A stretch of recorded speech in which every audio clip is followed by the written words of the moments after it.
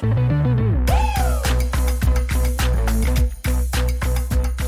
you heard of Bitcoin? Yes, I have.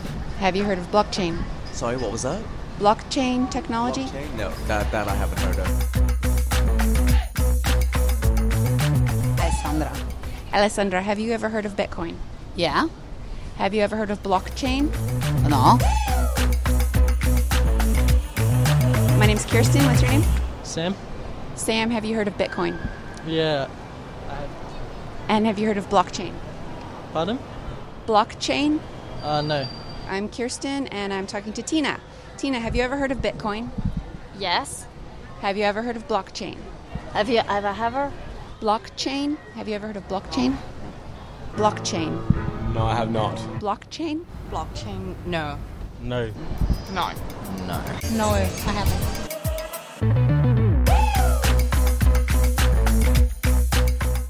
Hi, my name is Kirsten Jowett. I'm a proof of location specialist, and I'm your host for Lay of the Land. This is a special introductory podcast to share with you how I got here, what I'm doing here, and why I'm making this podcast for you. I started the podcast with a survey of the general population at a train station in our town because I wanted to get a lay of the land, if you will, a reading of what our world is thinking about blockchain technology. I asked people first if they'd heard of Bitcoin, and most of them had. I was surprised. I didn't really realize it was that popular, but I guess it has had a lot of hype lately. So almost everyone had heard of it, and then I asked if they'd heard of blockchain technology, and incredibly, almost no one had. 2 out of the 20 people I surveyed had heard of it, but only one could tell me anything about it, and he was a professor on his way to the university, so maybe not the most accurate representation of the general population, but I was really interested to know what the general population knew about this field I work in, and is it relevant to them? Do they think about it? Does it have any effect on their daily lives or the decisions that they make? And the results were resounding no. Absolutely not. Zilch, nothing, no. So that in itself was interesting to me. I was surprised. I thought blockchain technology had piggybacked a bit better on Bitcoin, but it hasn't, and maybe it never will. But that doesn't mean it won't have an impact on people's lives. In fact, it already is having a great impact on our daily life. And in this podcast, we'll discover how, why, and what influence we ourselves might be able to have during this early stage of a nascent technology. And then I'll tell you a little bit about what you can expect in the coming episodes of Lay of the Land as we discuss proof of location. Proof of location is the certainty we have about where something is. Specifically, I'm interested in how we prove in a digital world where something is in the real physical world.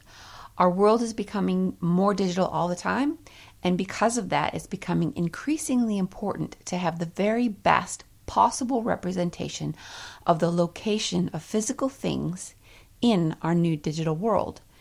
I don't want to guess where things are. Money, businesses, and even lives will be at stake in the near future with things like autonomous driving vehicles, for example, but that's just one small example. And we'll explore many examples in this podcast, including agriculture, supply chain, humanitarian aid, insurance, travel, gaming. Blockchain touches all those things and more. That's just the start. Because it's important to be able to prove in all these industries as much as possible where things are. I like to describe proof of location as a mirror. Our digital world is mirroring our physical world. And what I'm trying to do with proof of location is build a better, more accurate mirror. One that is based less on guesses and a foggy, vague sense of where something probably is, and based more on proof. But there are vulnerabilities and pitfalls with this pursuit as well. I also want to explore those. In fact, I may be even a little more interested in those problems because they intrigue me. So instead of just going on this journey of discovery by myself, I thought I would log my conversations with professionals. The questions that I have, I will raise with them, and those might be relevant to some of the questions you have as well. And their answers are certainly going to shed light on a lot of different areas that most of us have never thought about. That's why I'm making this podcast, so you can come on the journey of discovery about proof of location with me. Now, how did I even get here? Well, it started in 2007 when I founded my own design, manufacturing, and distribution business. I became the world leader in sandwich cutters. I know that is such a funny thing to be the world leader in, but if you've got the internet, you can find your market. And if you're in a tiny field like sandwich cutters, it's not that hard to be at the front of the field because there weren't many of us. Before long, I had a warehouse in the US and I expanded to having a warehouse in the UK and a warehouse in Australia. I manufactured my products in Ningbo, China, and I had distributors in 17 other countries. And as you can imagine, I had to change currency a lot. So my warehouse in the UK had to be paid in GBP, Great British Pounds. My warehouse in the US in US dollars. I had to get paid in Australian dollars. And my manufacturer wanted to be paid in US dollars as well. So I was changing currency a lot. This is a thing they call international remittance. And that involves a lot of banks, a lot of time, and a lot of money. And I read about Bitcoin in the news. I read that there was this digital global currency that would allow you to send payments instantly anywhere in the world, 24 hours a day. And I thought, wow, that is fantastic. That would solve a lot of problems for me.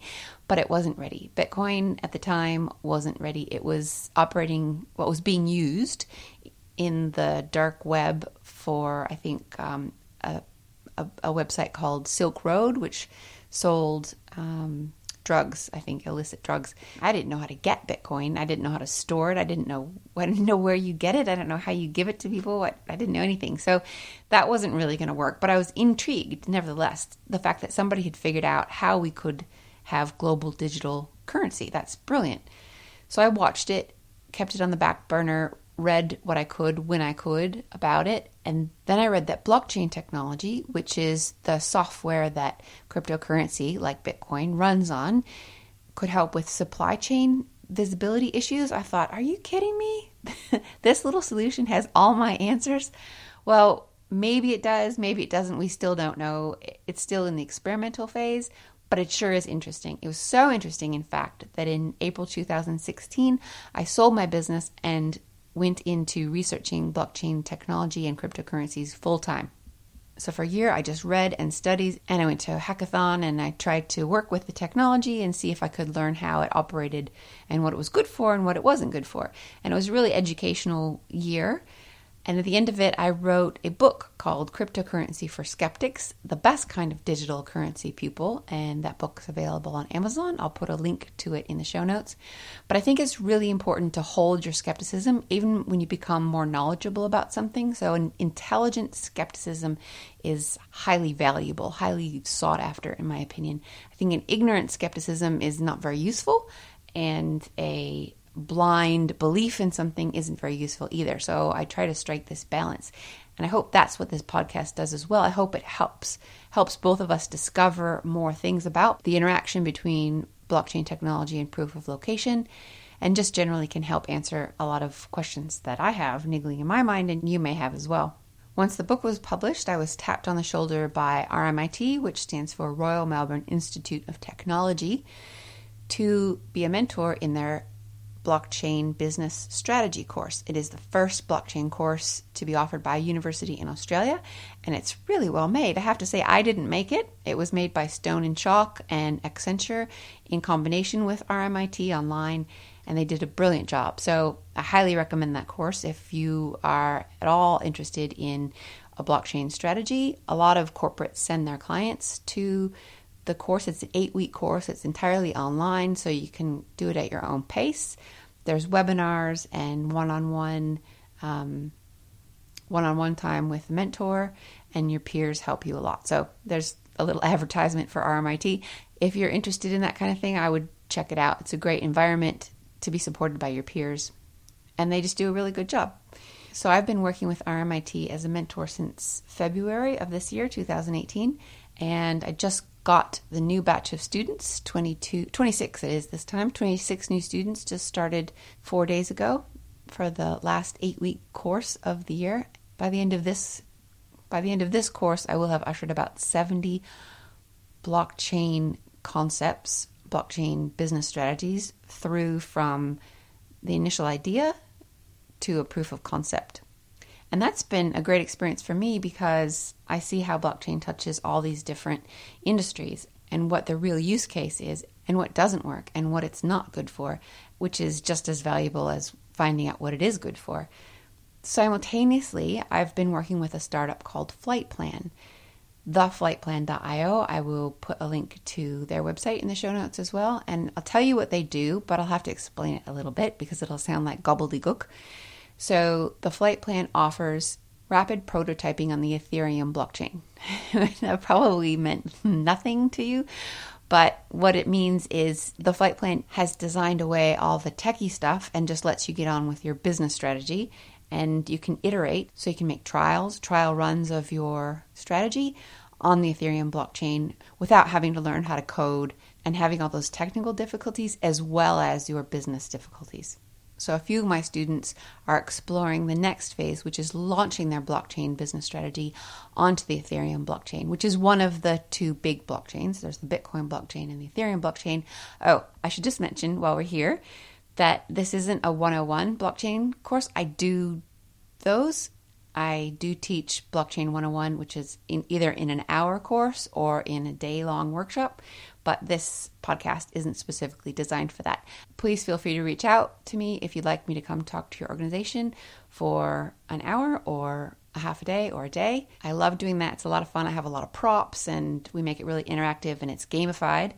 So we play games to learn how to do it. It's a lot of fun. But this is a little bit more advanced. This podcast is a little bit more advanced than that. There's also a plethora of resources on the internet to help you understand what blockchain and cryptocurrencies are. But in this podcast, as we're working on a slightly higher level, I'll be talking with geographic information scientists, computer scientists, sensor scientists, blockchain protocol developers, radio network providers, companies in the business of logistics and supply chain, blockchain and economic experts, and hopefully some individuals from NGOs to talk about humanitarian aid and what blockchain and proof of location can do for them. So that's what we will be exploring and discovering together. In each episode, I will interview a different professional whose work touches proof of location. I'll try to keep each episode to about 30 minutes. There's a lot of information to absorb. If there's anyone you particularly want to hear from, please let me know. I hope you enjoy the podcast. Thanks for being here. Harry. Have you ever heard of Bitcoin? No. Have you ever heard of blockchain? No. Okay, thank you. Thank you.